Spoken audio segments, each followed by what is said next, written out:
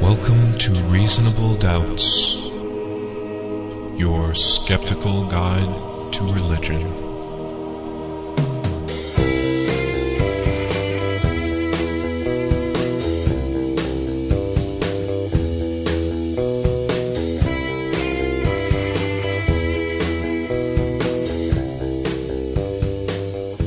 Welcome to Reasonable Doubts, the radio show and podcast for those who won't just take things on faith.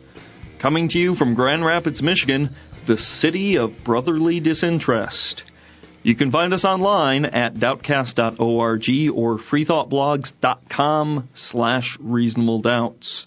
You can also listen to us on Public Reality Radio, WPRR, Ada, Grand Rapids, and W237CZ, Hudsonville. 1680 AM and 95.3 FM, and streaming at publicrealityradio.org. My name is Dave Fletcher. With me in the studio, my fellow Doubtcasters, Mr. Jeremy Bean. Yellow. Teen pop sensation Justin Schieber. And Dr. Professor Luke Galen. I'm back, baby. Yeah, nice of you to join us for once. That's right. It's nice to have everyone back together for the first time in a while. So much love in the room, I can't stand it. Yeah, well, speaking of a lot of love in the room, I want to, real quick, at the top of this show, thank everyone who was involved with our 100th episode spectacular. Wait, I thought this was the 100th. This is 100. Did I miss? Did I miss? And also... Oh, the gall. I came all with... You mean this is for... No, I thought this the was... The man has brass balls. You cannot deny him that. Starting 101 off on one doozy of a foot. 101. Yes, 101. That's what it is. And I also want to thank all of the listeners who...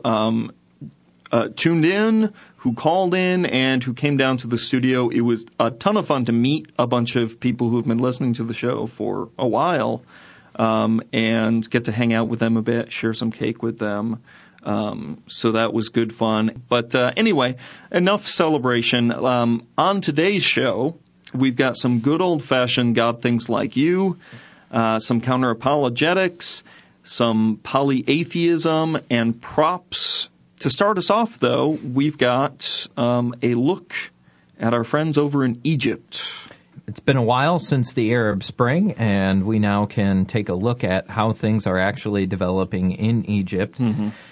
And unfortunately, there's some bad news. Things are not going all that well. Starting with an article from NPR, Unease Grows Over Islamist Political Agenda in Egypt. Mm-hmm.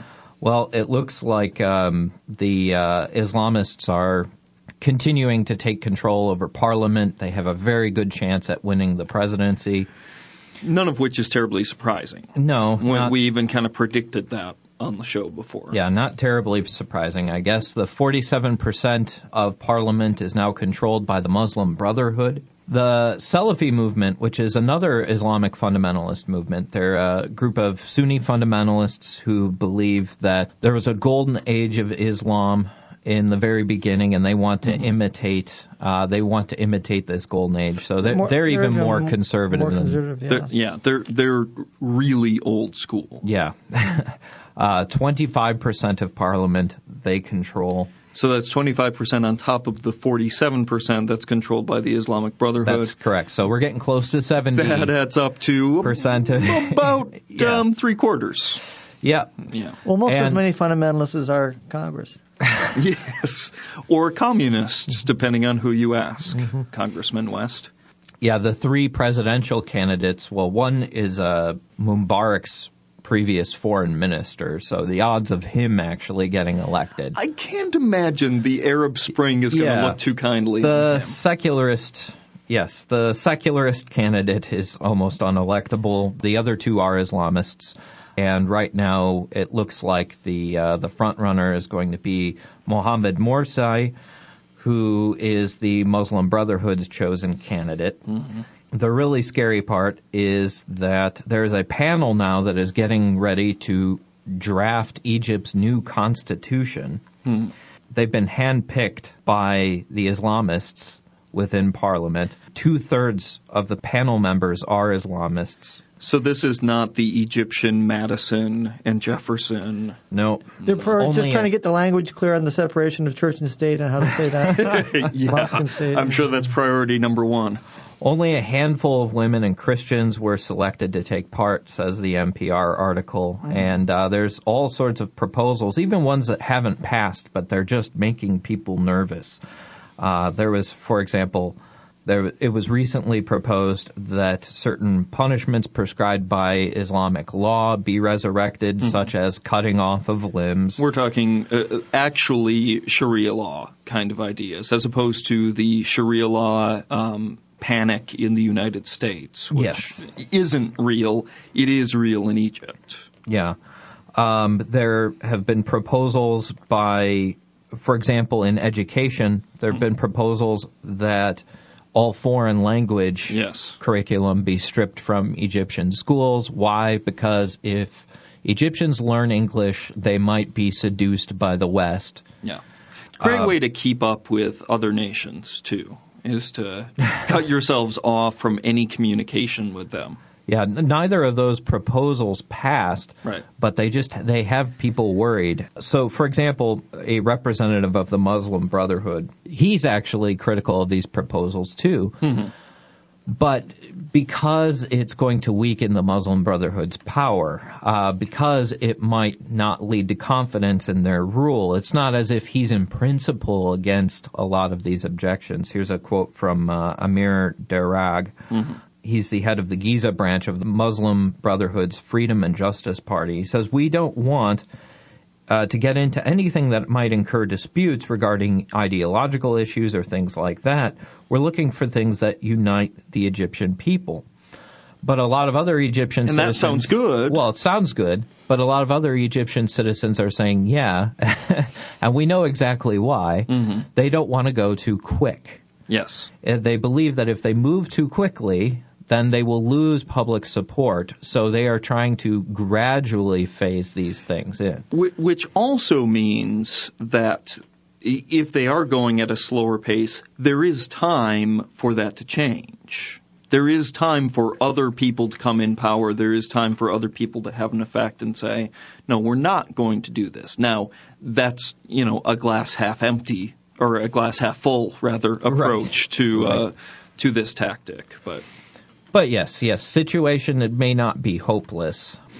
In the National Geographic article out this month, Egypt in the Moment, by Jeffrey Bartholet, there's a kind of chilling conversation that the writer has with a group of Islamists, and they seem quite willing and open to share their strategy. I mean, they make it absolutely clear that no, we're moving slowly because, again, we want to gain the favor of our countrymen. But when he starts asking specific questions, I mean, one of the parts that was really disturbing for me is he just asks point blank, some Islamists have said that once they're in power, maybe something they should do is start destroying the statues of the pharaohs and various different monuments. And what do you guys think about that? All the iconography of the ancient Egyptian religion. As the Taliban did in Pakistan with those Buddhist statues. Once they're gone, we can't get them back. And, this room of Islamists suddenly went quiet and didn't want to answer and said, well, we would defer to a higher authority on that particular one. A higher religious authority. Yeah, a higher religious authority. Meaning they didn't want to answer. And then he pressed the issue and said, well, one of the previous revolutions that happened, they made very careful that such a thing... So monuments would be protected. Yeah. Maybe we could get the British Museum to pilfer all the cultural artifacts ahead of time. Yeah, we need Napoleon back because he was really good at stealing stuff from Egypt. So we could just get it safely at a distance. Every museum in the world will then have their own little piece of, we got the pyramids of Giza in the backyard. Like Vegas could get the actual pyramids and say we shipped them piece by piece before they could tear them down in Egypt.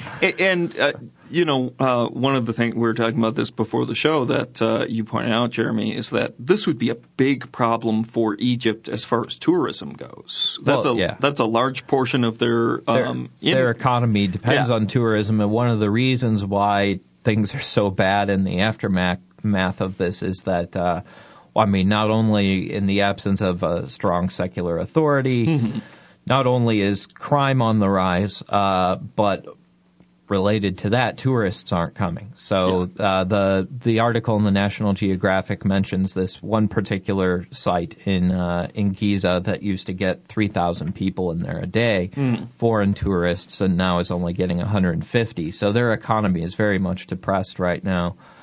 I believe I read, and I don't know if it was in one of the articles you had shared or if it was somewhere else, that there was actually more tourism during the Arab Spring, more people coming in, especially to Tahrir Square, people that wanted to see the revolution going on, than what there is right now afterwards. Oh, really? I believe I read that. Now, I could be mistaken, but so it's gotten bad. It's gotten bad for women, too. There's an excellent article in Foreign Policy magazine by Mona Eltoy. I don't know if that's how you actually pronounce her name, but she was she herself was attacked during the protests. She was sexually assaulted by protesters, beaten by police. And it was It was a terrible incident, but she writes a very, very powerfully worded editorial in Foreign Policy magazine called Why Do They Hate Us?, in which she's illustrating that she's arguing that the revolution hasn't even begun yet. She says, until rage shifts from the oppressors in our presidential palaces to the oppressors on our streets and in our homes, the revolution hasn't even begun. There's actually a lot of really interesting stuff to comment on in this article. I would highly recommend our readers take a look at it. Unfortunately, I'm just going to spend a little bit of time talking about what she brings up in Egypt and some of the reactionary policies now in the wake of the Arab Spring. But she mentions in Egypt several disturbing things. Of course, during the protests, the military police arrested a lot of people, and women were subjected to virginity tests. Doctors going in and trying to see if they actually had hymens. Now, why that is at all important to controlling protesters is, I can't even think of a remote reason. People complain about not getting free health care. I think this is the solution to free women's health care. Well, and to put it in perspective, too, here in the United States, we've talked a lot about the forced ultrasounds that have been proposed and I believe passed in a few states here for women seeking abortions.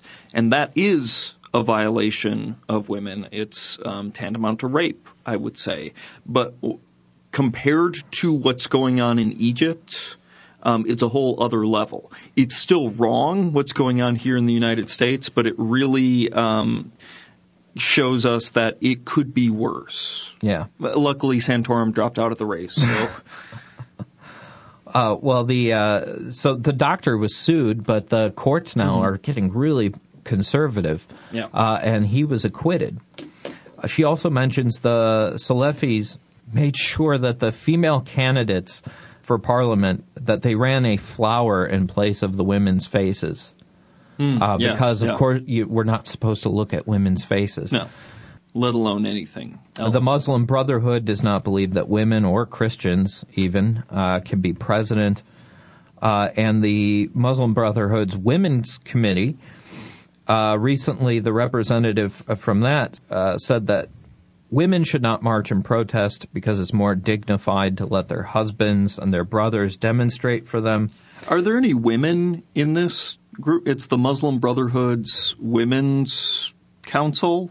Yes. Are there any actual women? Yes, the head of it is a woman, but, She defers to her husband. It doesn't mean that they're somehow feminist or pro women's rights. Like Republican female candidates. Yeah, exactly. Like Callista Gingrich, who gave up her opinion for Lent. No. She said that. She actually said that. That's awesome. Well, there's a thermodynamics in the universe of opinions, and so to the extent that she doesn't have one, that was transferred over to her partner, who has more than one. It's not just in Egypt, of course, in Tunisia.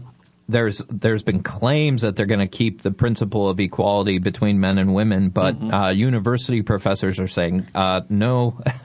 Pressure is on the rise. Yeah. We're seeing attacks. We're seeing assaults and intimidation. Women who are not wearing hijabs. And a lot of women's rights activists are concerned there. In Libya, restrictions on polygamy have been removed. So you can go across a lot of these countries now in the wake of the Arab Spring and see that policies towards women are getting more and more regressive. Which is not what we were hoping for. No, it's not. And another thing in Egypt, real quick, I think that deserves mention. They recently arrested Adel Imam, who is a movie star. He's an Egyptian movie star. A comic actor, right? Yeah, he's a comedian, and they arrested him, put him in jail for 3 months, fined him $170 for which is insulting. not much of a fine, to be fair. No. But, yeah. I mean, for an average citizen in Egypt, that would be crippling. Yeah, that's true. But a celebrity, for a that's movie not star, a huge... maybe not. But nevertheless, he's being sentenced to 3 months in an Egyptian prison for... That's the punishment. For just lightly making fun of certain aspects of Islam. One of his films had parodied Muslim men having long beards and wearing traditional Islamic clothing. And he starred in movies. One of them is called The Terrorist, I think. Yeah. And, these are not necessarily hard-hitting satires, but there's a level of satire to it, and it's obviously too much for the new Egyptian government because they're throwing him and other comedians and actors are being arrested as well. I don't think fundamentalists are noted for having a deep sense of humor. This is true. Fundamentalism breeds no irony. If he's the one who gets arrested, I wonder what happened to the people who actually wrote the script. I was going to say, I don't know. Well, luckily, one of the people who wrote the book that was adapted into one of these movies is not an Egyptian, but lucky him. Was active on the tweets saying that it'll make any writer, director, or actor think before considering the role of a Muslim figure. Absolutely, which is a shame. Yeah. And said that this is that this court case is basically pushing Egypt back into the Middle Ages. Yeah, which frankly it hadn't come all that far from in the first place in a lot of regards. Yeah, I was going to do a satire of religious violence and send my script there. It's going to be called Hop on Copt. Oh my nice. God! But now I'm not going to do that anymore because I don't think they get the joke. This doesn't go as far as Coptical Illusion, though. I have to say. Coptical Illusion was a better pun. So we can't take our Coptic comedy tour on Egypt now. So they're gonna send us to jail and subject us to a virginity test, which a few of us might pass, but the other ones would not. My child would be a dead giveaway. Now there is one of these regressive laws that's been getting a lot of news. Yeah, this one's highly regressive and kind of disturbing, right? Yeah. This is the supposed law that's been proposed to allow farewell sex, where a Muslim man could sleep with his dead wife's corpse up to 6 hours after she had died. Clock's ticking, boys. Wow. God. But luckily, we've dug up and investigated this, though. Well, this story was originally reported, or one of the original sources was none other than the UK's Daily Mail. Yeah. Now that Breitbart is gone, the Daily Mail has got to be kind of the number one source of dubious news items.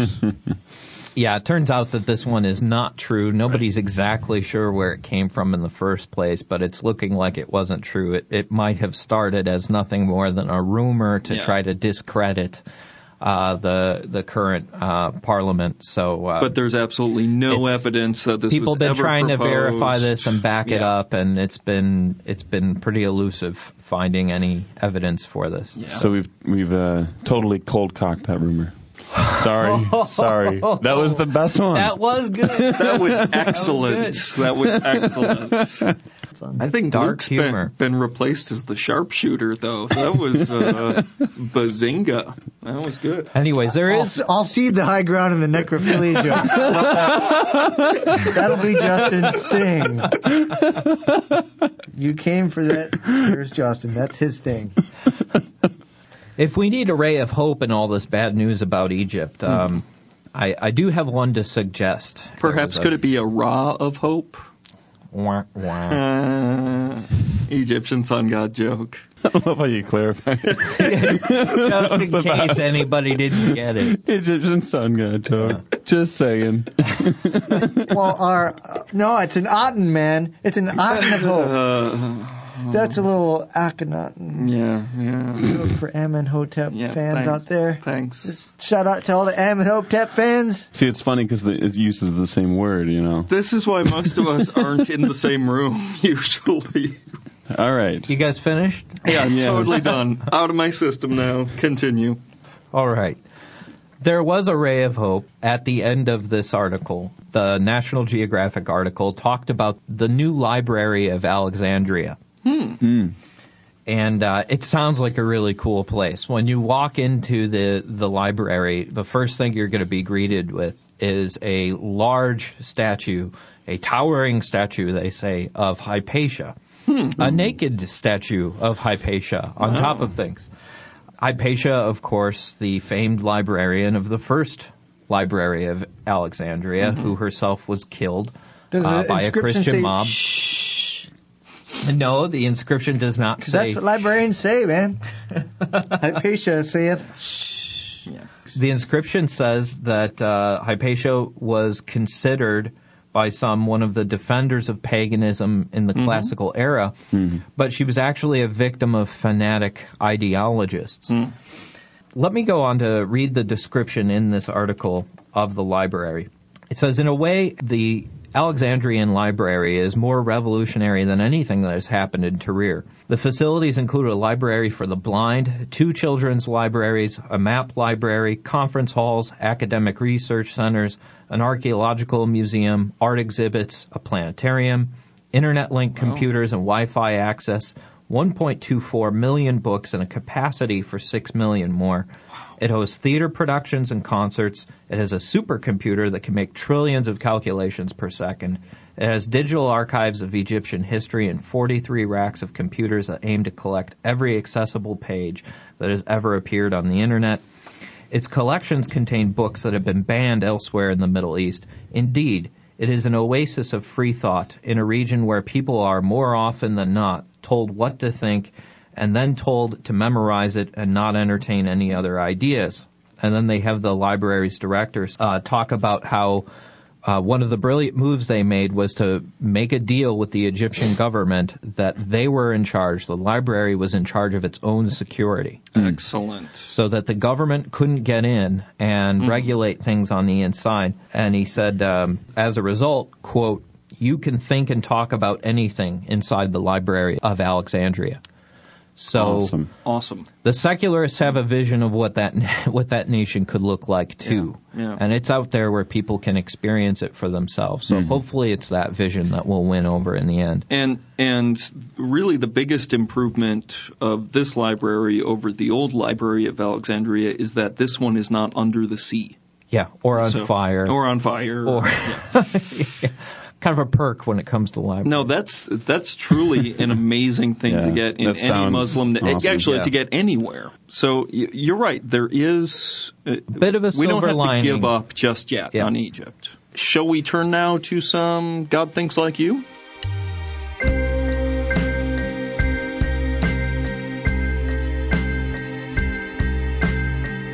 So what you got for us today, Luke? Well, you might recall in episode number, I forget, we talked last time about some of the research it's like a golden age on research on intuitive versus analytical thinking and its relationship to religious belief. Just to refresh your memory, we discussed some studies where they gave people problems that measured the analyticalness of their thought process versus the intuitiveness. So like intuitive thinking is shooting from the hip, going with your first gut thing, even sometimes that's incorrect versus analytical thinking, which is breaking down a problem systematically. Solving a problem like Maria. What can you do about Maria? Yeah. So, for example, here's a little quiz to get your guys' brain energized this morning. I'm going to give you a thought problem here, and you give me the answer as soon as it comes to you. This isn't fair. We already know we're going to be tricked. If it takes 5 machines 5 minutes to make 5 widgets, how long would it take 100 machines to make 100 widgets? How many minutes? Why do I need widgets? So you're thinking too much about that. You've already scored. Well, it would take 5 minutes. Why? Because they're each capable of making a widget every 5 minutes. And that is why you, sir, are an atheist. Oh, is that why it is? Oh, okay, cool. Or here's another one. There's a lake and there's a patch of lily pads, and every day the patch doubles in size. Now, if it takes 48 days for the patch to cover the entire lake, how long would it take for the patch to cover half the lake? How many days? It would take 47 days because it doubles in size every day. So on the 47th day, it was half of the pond. On the 48th day, it covered the entire God pond. created it, and then on the 7th day. You guys are blowing the lid off the atheist. I'm sorry, should we have played dumb and said... It's not even hard for you. 24 days? This is why so these are like analytical thinking tasks, which often those things have an intuitive answer that seems like that comes to you quick, but then what research shows is that people that have more analytical thought style resist giving the gut answer, like 100 widgets, 100 minutes, right? Or like in the example last time we talked about the ball and the bat costing $1.10, and the bat's $1 more than the ball. How much does the ball cost? Many people then say 10 cents or whatever, without stopping and breaking the problem down. Well, the study we talked about last time showed that the more religious somebody was, the more they tended to give the quick, intuitive answer as opposed to the analytical correct answer. That thought style of breaking down a problem analytically was somehow related to skepticism or lack of belief. And they had another study where they had people write about thinking analytically to activate the concept to prime that, and that also led to lower belief in people. They've actually, and that was just one study, which is interesting, but there's actually 2 more studies this month that came out that confirmed those basic findings and extended them. One of the studies was by, the lead author was called Pennycook in the journal Cognition, and what they found is that they gave a whole variety of other types of tests of analytical thinking, and not only measured belief versus disbelief, but what kind of belief. That is, you can have at one extreme a personal God, like a traditional Christian belief, or maybe like a deist God who's doesn't really actively control people's lives. Somewhere in the middle, there's like an agnosticism, or at the other extreme, stone cold atheism. They found that that the analyticalness showed a linear increase and decrease along that continuum. In other words, the most intuitive thinkers were the personal God. The second most deistic type of God, in the middle, agnostic, and then the most analytical thinkers were atheists. Which is not to equate analytical thinking with intelligence necessarily. No, they controlled for that. Yeah. They actually controlled in the statistical analysis. They gave a person like a vocabulary test, which is a quick and dirty measure of just overall cognitive ability. So all these stats were controlling for overall intelligence. So it's not just raw IQ; it was the way the person thinks. Right.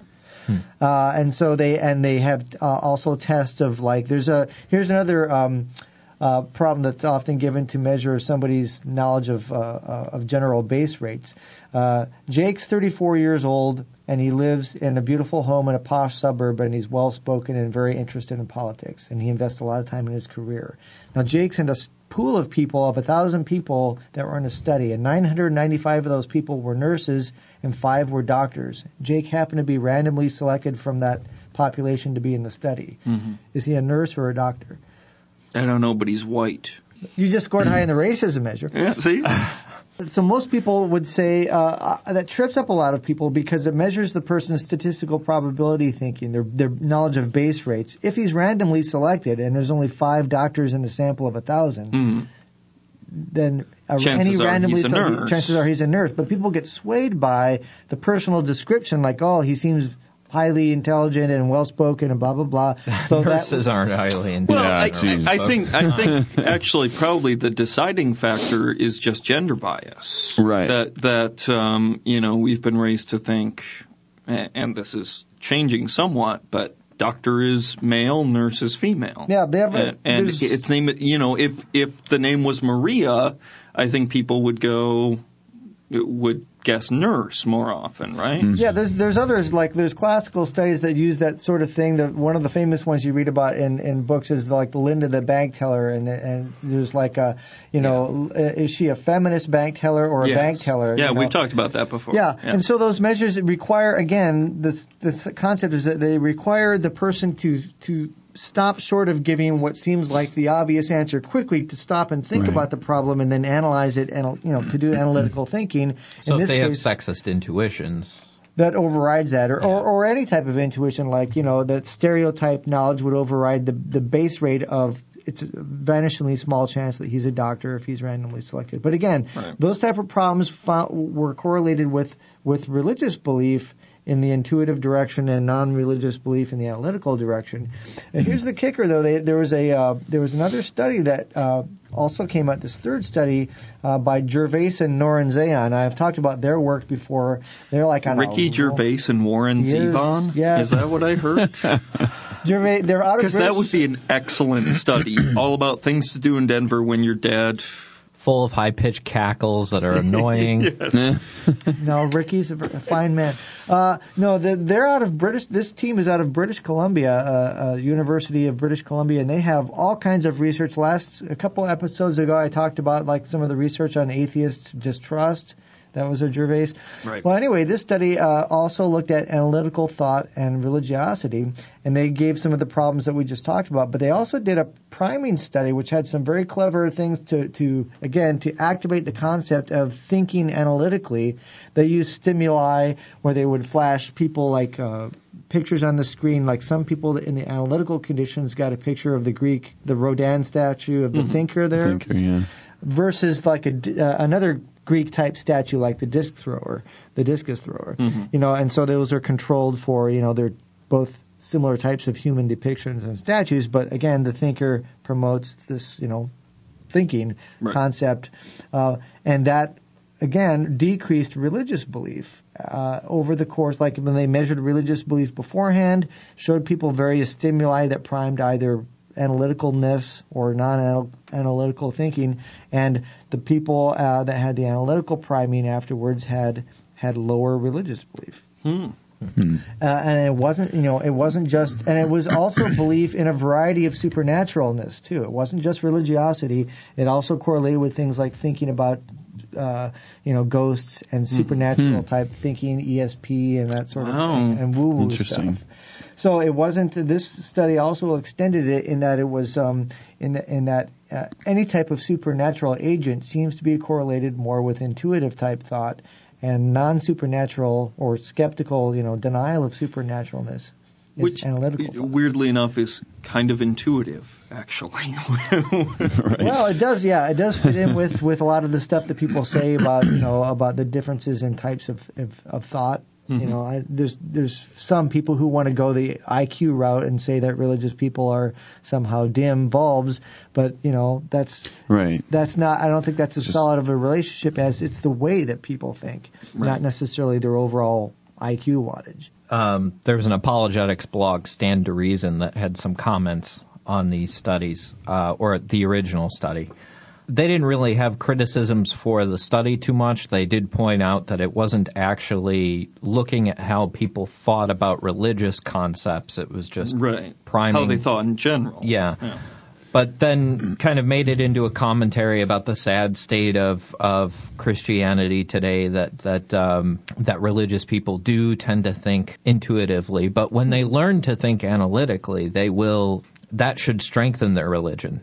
Because if you look at the Bible analytically, wow. Yeah, and he brought up an argument, Aristotle was as analytical of a thinker as they come, and he believed in a first cause argument. So, obviously thinking analytically is going to lead you to God. Failing to mention, of course, that Aristotle also believed that the brain was mostly there to regulate your core temperature, right? Or that or that objects of different masses would fall at different speeds, or all sorts of things that we would not want to say. Aristotle was an analytical thinker, therefore he was correct on. Exactly. But I guess I'll give to the apologist who wrote that blog that was it Greg Koukl? I think it was, yeah. That these studies don't show that faith is irrational. They just show that many people believe for intuitive reasons. And but I would add to his comments on it, what does that say about people who arrived at their belief for intuitive reasons and are now possibly rationalizing those intuitive reasons? I mean, are the apologists really thinking analytically in the sense of they might be thinking of analytically of how to rescue their propositions?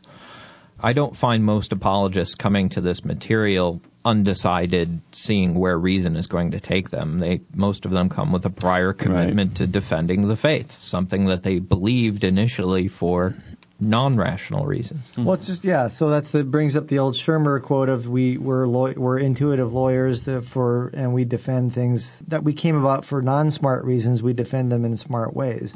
So if somebody arrives at a belief and assumes that there is a power in the sky that's watching you and listening to your prayers, that's a very intuitive type thought. It makes sense to people. Then afterwards, you set about trying to cobble together a case as to why the Bible and blah blah blah fits with all this stuff, and that requires analytical firepower.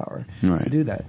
It takes a very, Thomas Aquinas is more analytical than I would ever be, but clearly he set about with his proofs after he already determined that God he started off with his conclusion and worked backward. So I think that where this is actually heading, just as big picture wise, is that we're going to talk in some future episodes about some of the new arguments about I guess it's not new to think of evolutionary psychology, but some of the new hypotheses that try to make a case of whether religion itself is natural or not. That is, that religious thinking coming natural to people is because our brain is wired for that. There's going to be a whole wave of books and articles and debates in the next year or so, including like E.O. Wilson's long-anticipated book where he talks about religious belief being selected on a group level for things like promoting group cohesion. And a lot of people are going to combine this cognitive stuff with the evolutionary psychology stuff to debate how whether the religious beliefs really come naturally to people because that's the way your brain is wired. Which again, to the atheist and the skeptic community, they want to know where they fit into all that stuff. Do they somehow are they wired differently? How to explain that some people buck that trend? So, dear listeners, we're going to cover that in some future episodes. So stay tuned. Coming up fairly soon, I believe. Let's move into some counter-apologetics then, shall we?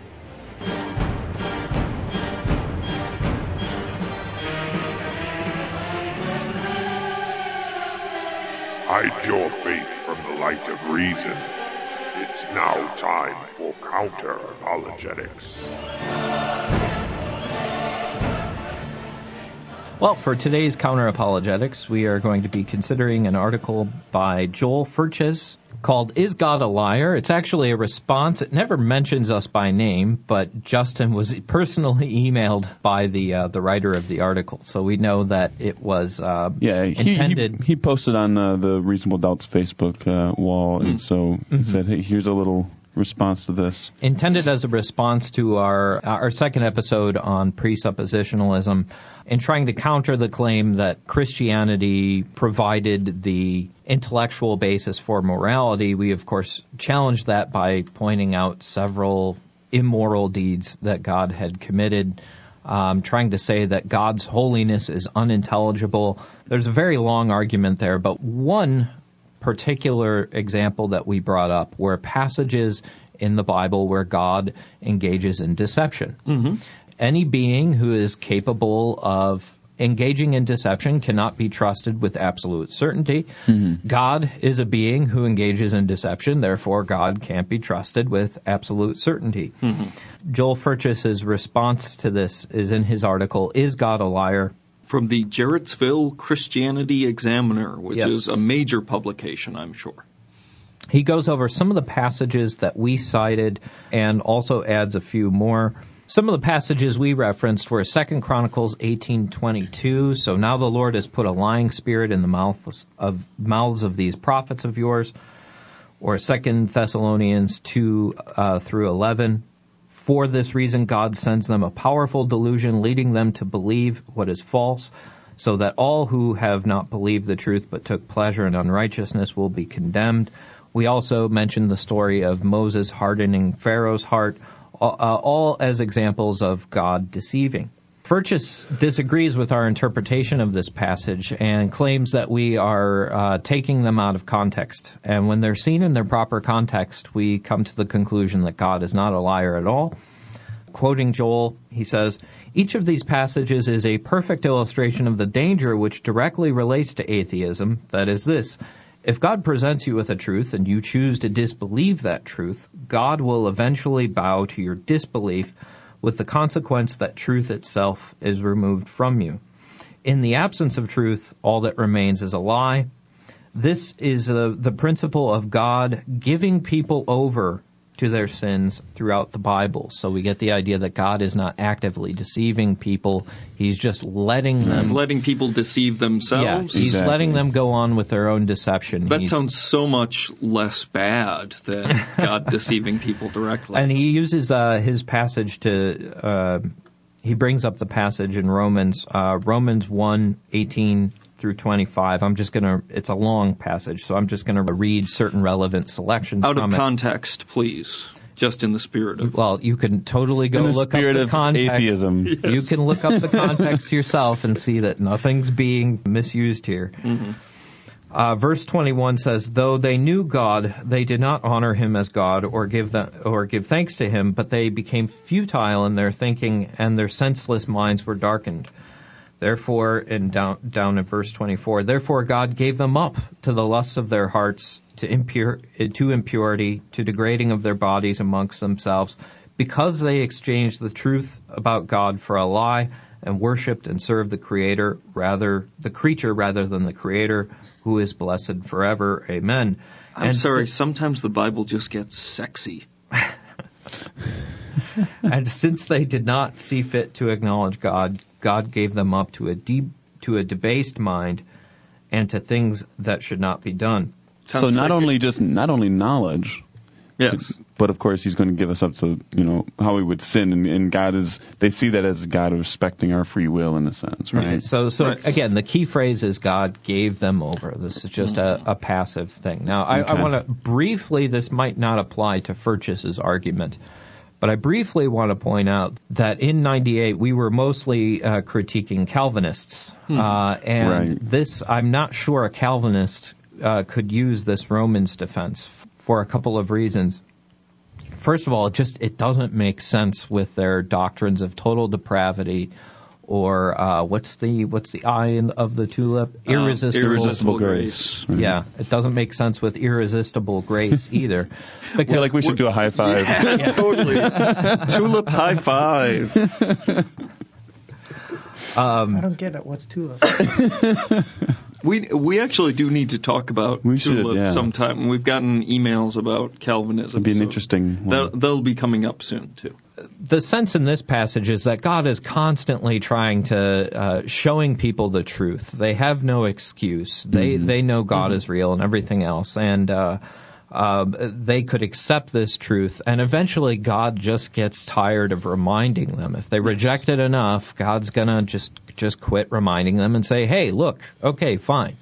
You want to wallow in ignorance. I'm going to let you do that." As in, he allows them to resist him. To a certain extent. Right. Well, which goes against the Calvinist concept of irresistible grace, which is that if God chooses you, there's no getting away. when God He's calls the absolutely sovereign. elect, you're not going to resist. So this would not be a Calvinist argument. And it's against the total depravity, too, because this has this notion that people could hear the truth and could listen without God intervening. Right. And total depravity says, no, you cannot even believe in what God says until he forces you to believe in it. Yes. Right.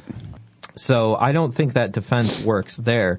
Now, Furches's theology might be different, and so we should see if his response might work generally for non-Calvinists. Right. What Furches tries to show is that if we look at the context of all these other passages in 2 Thessalonians, for example, or he cites some that we didn't cite in 1 Kings and in 1 Samuel and Ezekiel, he points out in all these passages where God is sending spirits of deception and everything else, or putting lying spirits into the mouths of the prophets. These are all in cases like in Romans 1, where people initially resisted God and didn't want to hear the truth, and then they are deceived. So he says this is just the same principle. This is just God giving them over. Right. Quoting Furches again, this just highlights the amazing consistency of the Bible. These critics pull these passages from 3 separate texts in entirely different authors that were separated by hundreds of years of history, and each one illustrates the exact same principle. But no, it doesn't. Again, like most of these arguments that we see on the unity of the Bible, that unity was imposed there by the person who was interpreting the passage. Right. Furches is reading all these passages in the light of Romans 1, and he's missing their relevant context that show actually the Romans passage here is the exception. So he's not allowing the authors of the particular text to actually say what they want to say. Right. He's imposing a new meaning, writing his own text. Yeah. In all of these other passages, God is not described as sitting back and letting things take their course. God's agency is actually evoked in the act of deception. One of the passages Furches brought up was 1 Kings 22, verses 20 through 22, where God puts a lying spirit in the mouths of the prophets. Now, the background to this, Ahab wants to attack this kind of neighboring tribe or country. Because they have the white whale. King Ahab wants to attack this neighboring tribe and wants the prophets to say that they're going to have victory, the real prophets of God, to say that they're going to have victory. Mm-hmm. And the prophet won't do it because God hasn't declared victory. So God steps in to make other prophets of the king lie about this. And it's clear that God is not just letting Ahab believe what he already wants to believe, that he's actively engaged in the deception. Right. Let me read the passage. And the Lord said, "Who will entice Ahab into attacking Ramoth Gilead and going to his death there?" Finally, a spirit came forward and stood before the Lord and said, "I will entice him." "By what means?" the Lord asked. "Well, I will go and be a lying spirit in the mouths of his prophets," he said. "You will succeed in enticing him," said the Lord. "Go and do it." So here we have a demonic agent here who is going to go spread lies, and he's actually he's volunteering for a job that God wants him to do. It's like Job, it's like a demonic where the day devil laborer. can just wander up in front of God and go, I can do some dirty work, and God's like, okay, that sounds great. God's got a pretty good relationship with these demonic spirits. Demonic spirits can just wander into the presence of God. I wonder if God thought that was going to make it in the Bible. He's like, dang, now they know about my strange relationship. They volunteer to be his SEAL Team 6 and messing with people's heads. So, I mean, I guess they could say, well, hey, look, it was the Spirit that did the lying. Right. But it's clear that, again, like I said, the Spirit is a day laborer for God in this case. And God approves of the act. Yeah, God is asking for this act to happen and is allowing him to go do it. And even guarantees that it will be successful in the passage.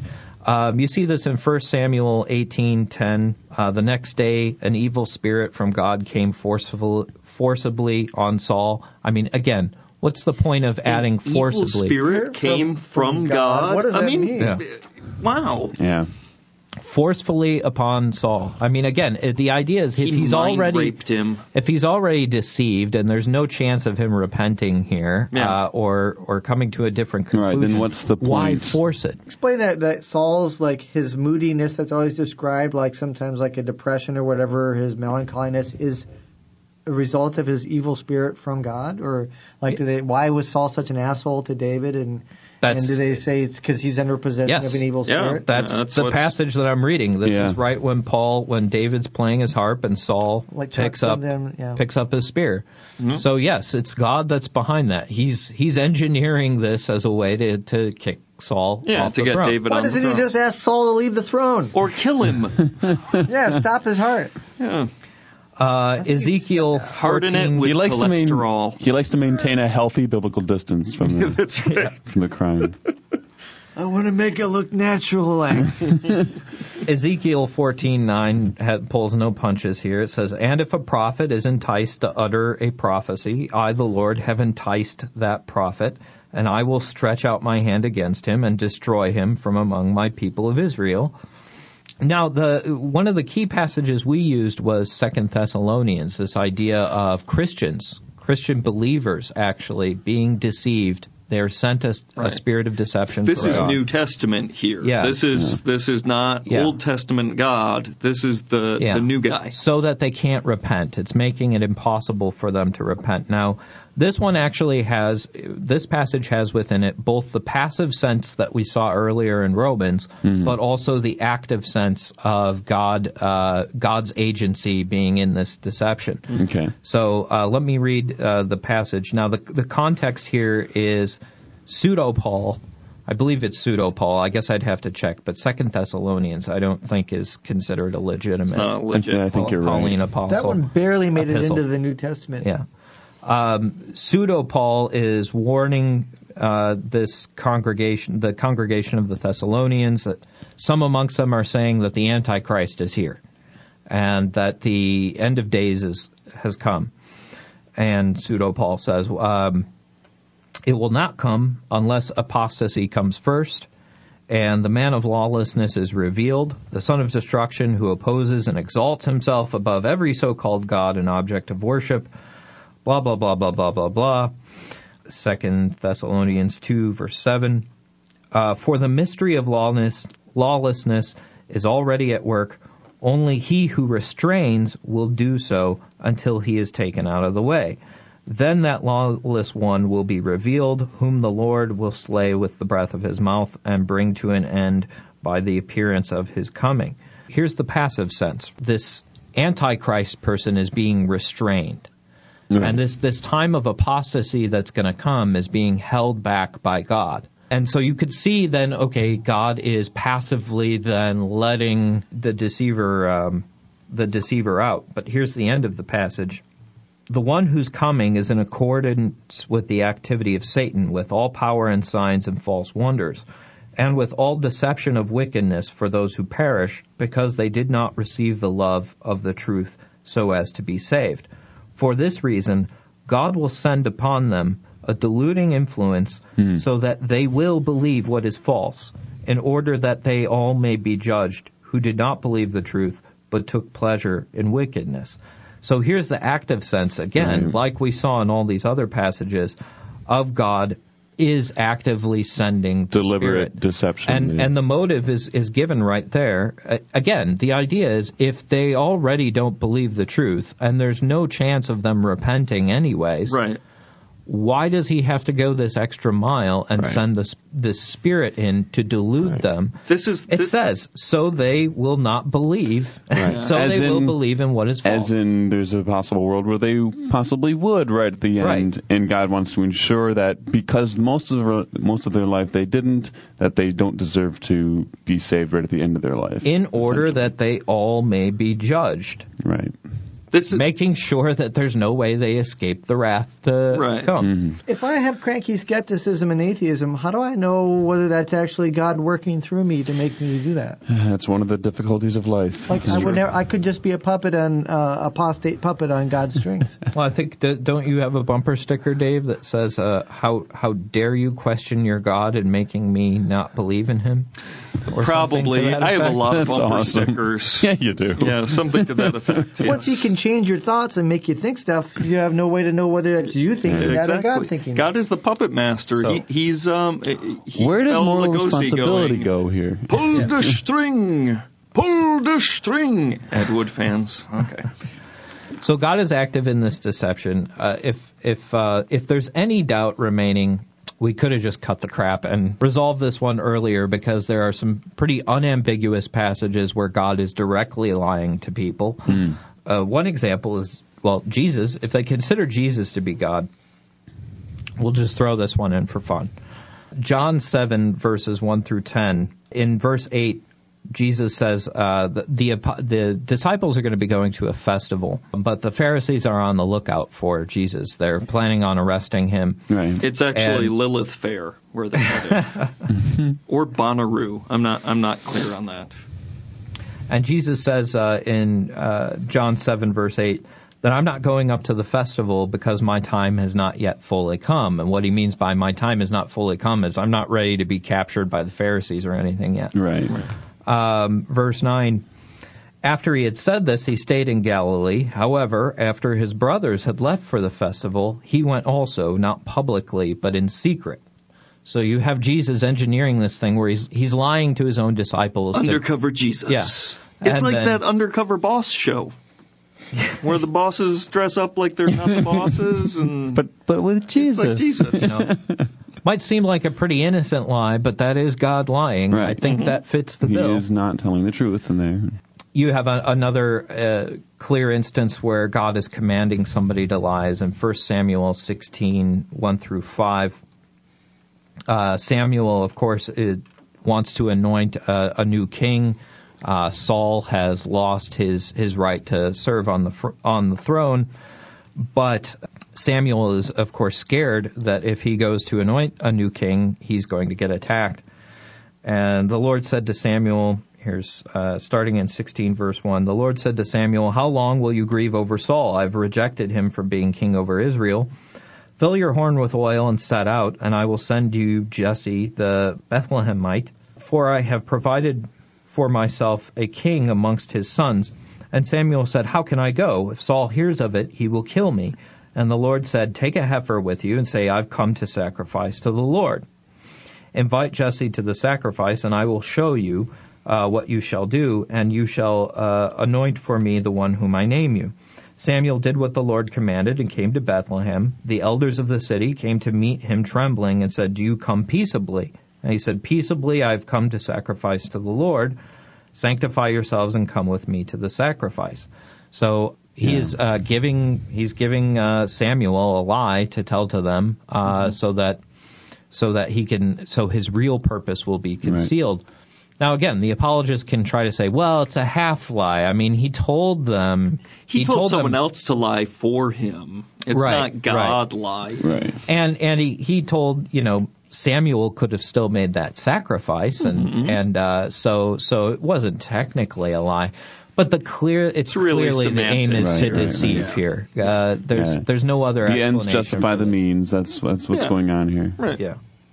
So, sorry, God is a liar, which should create serious problems for any kind of theology, because, again, it brings up questions of God's trustworthiness. Can we trust his revelation? All right, let's finish her off with some polyatheism.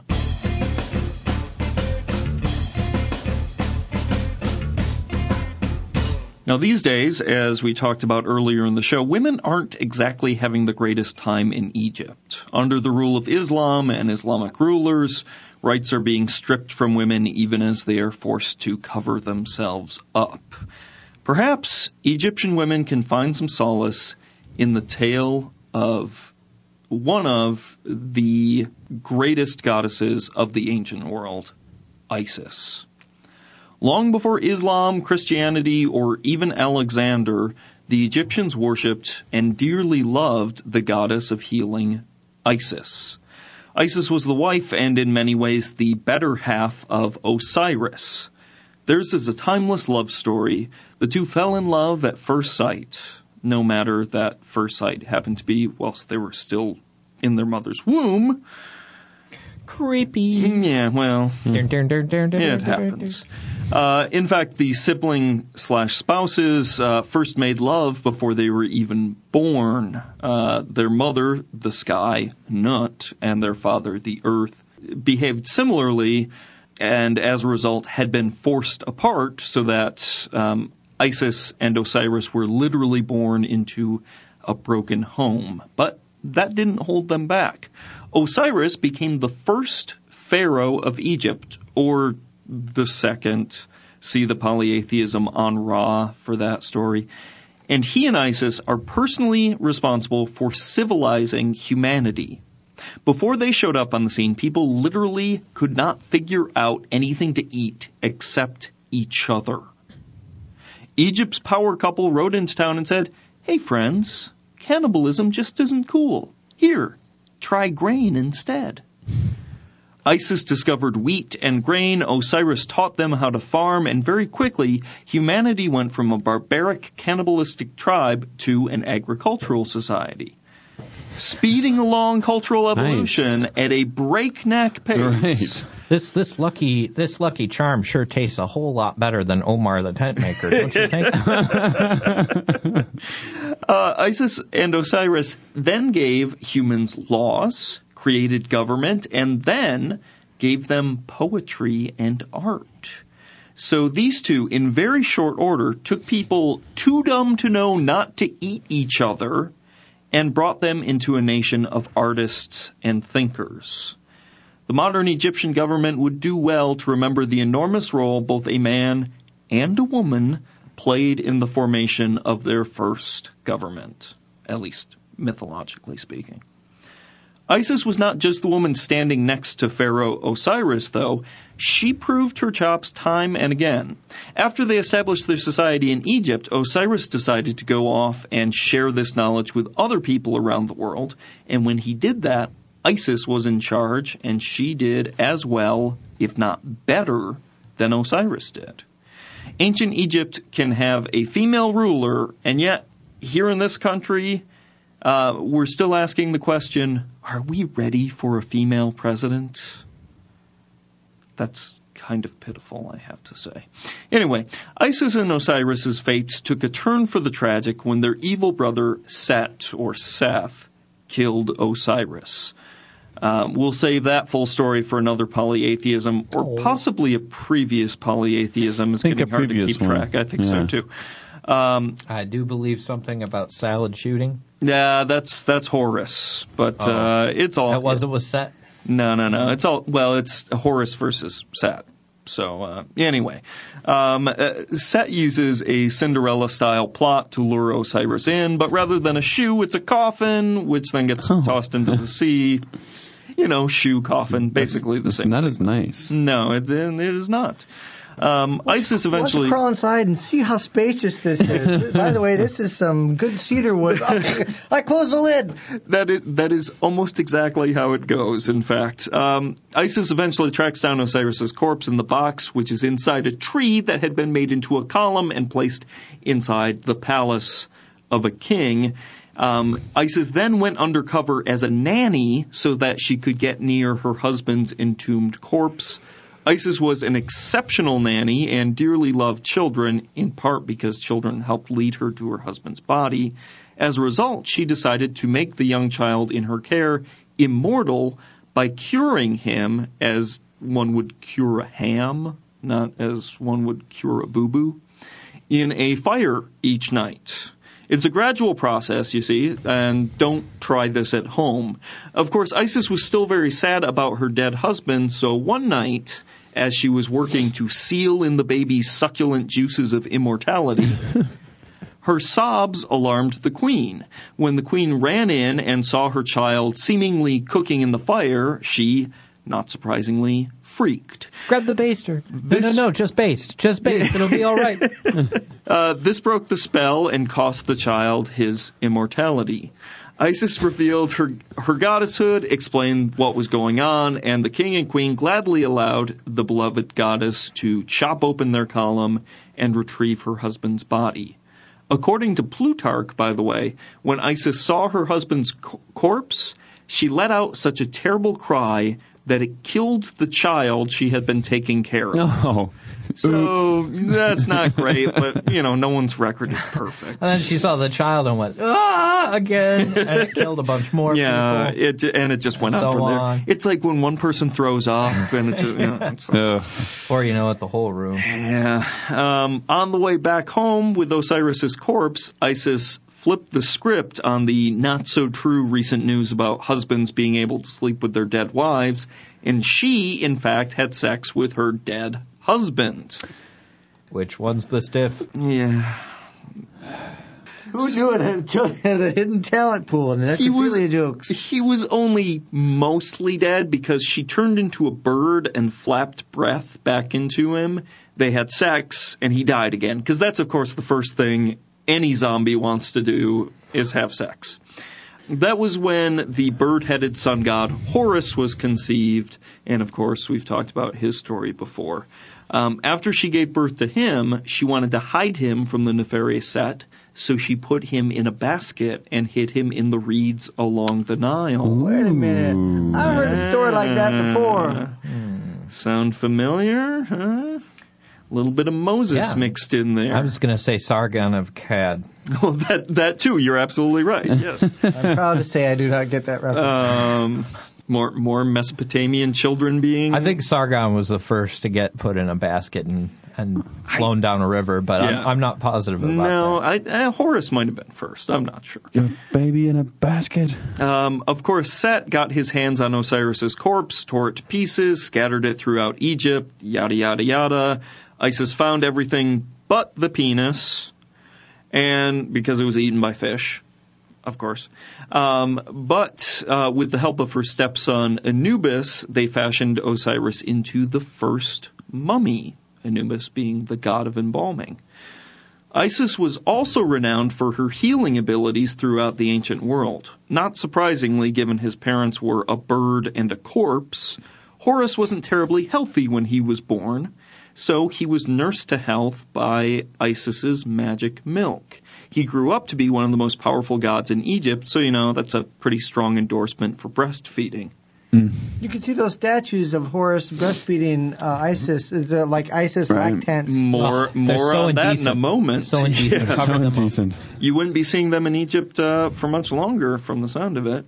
Isis was considered so powerful a goddess that the Romans embraced her wholeheartedly. They loved her. Of course, the Romans picked up any god that some other culture Ooh, cool. liked. Yeah. Now, Ovid himself reportedly prayed to Isis as his wife lay dying from a botched abortion, which opens up a door to a whole range of other discussions to be had. And Galen, doctor, not Dr. Professor, copied many of Isis's notes to create drugs to cure various ailments. When you're working with guys that have been chopped up in the gladiator ring, it's, there's a basement. There's only what's the worst that could happen? Yeah, exactly. Might as well try something mythological. And of course, we must point out that Isis's iconography and healing powers were so respected by the Romans that when Christianity took hold, they borrowed much of her mojo and lent it to Mary. That's why you can see the statue of there's statues of Mary where the Virgin and Child. Where the Virgin and Child that looks just like the iconography for Isis. Exactly right, because Emperor Theodosius I banned the worship of Isis. So rather than worshiping Isis, they just changed it into Mary, including the image of her nursing Horus, which became the Virgin and baby, and her color of blue, which is often attached to the Madonna. Or if you look that at all comes from Isis. There's pictures of the pharaoh that sits on the throne of Isis. If you look at the portal of some of the cathedrals in France, you see the world emperor Jesus sitting on the lap of Mary. Exactly. So truthfully, there's more Isis in classic depictions and conceptions of Mary than there is of the figure who actually appears in the Gospels. Not a whole lot on her in the Gospel. No, there really Right, isn't, right. which is why, I mean, and Catholics will pray to her for healing and other things, and that all comes from Isis. Modern Catholicism still echoes with the spirit of the goddess Isis. How hard can it be to bring a little bit of Isis back to modern Egypt? Perhaps Isis could heal the long-suffering rights of women in her home country. So there you have it, Isis, ruler, goddess, and healer, and one more goddess, very much worth honoring and not believing in.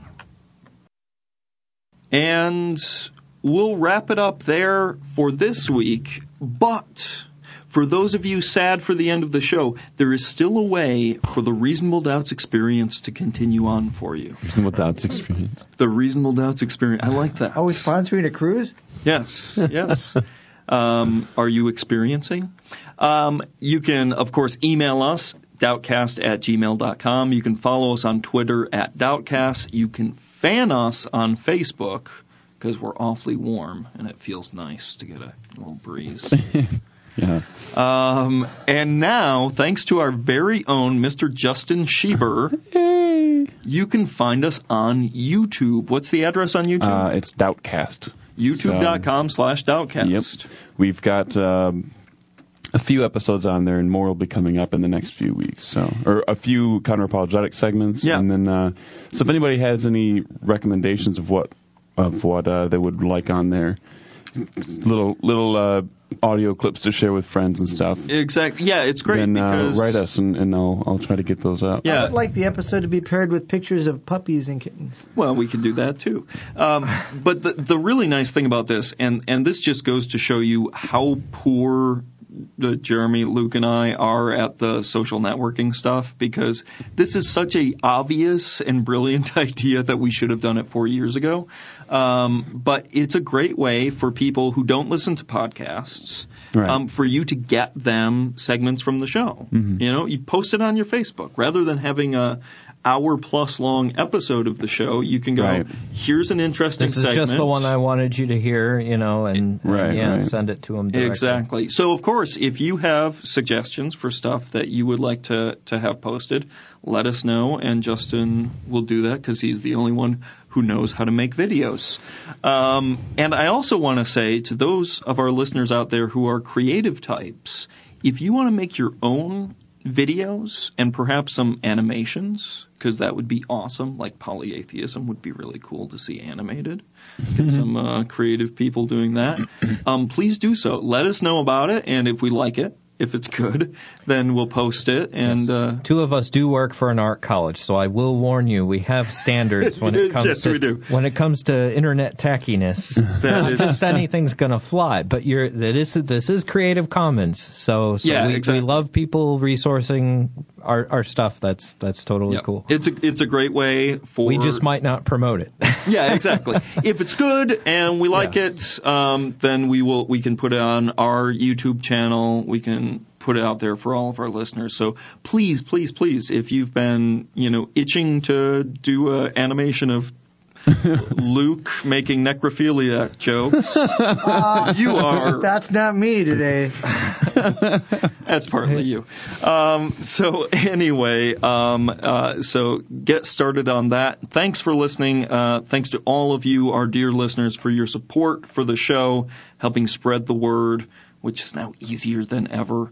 And thanks for listening, because frankly, if you didn't, why would we do this? Speaking out into nothingness for no one's sake but our own. We'd basically be praying. So thanks for tuning in. Thanks for supporting the show. And we'll be back soon with more Reasonable Doubts, your skeptical guide to religion.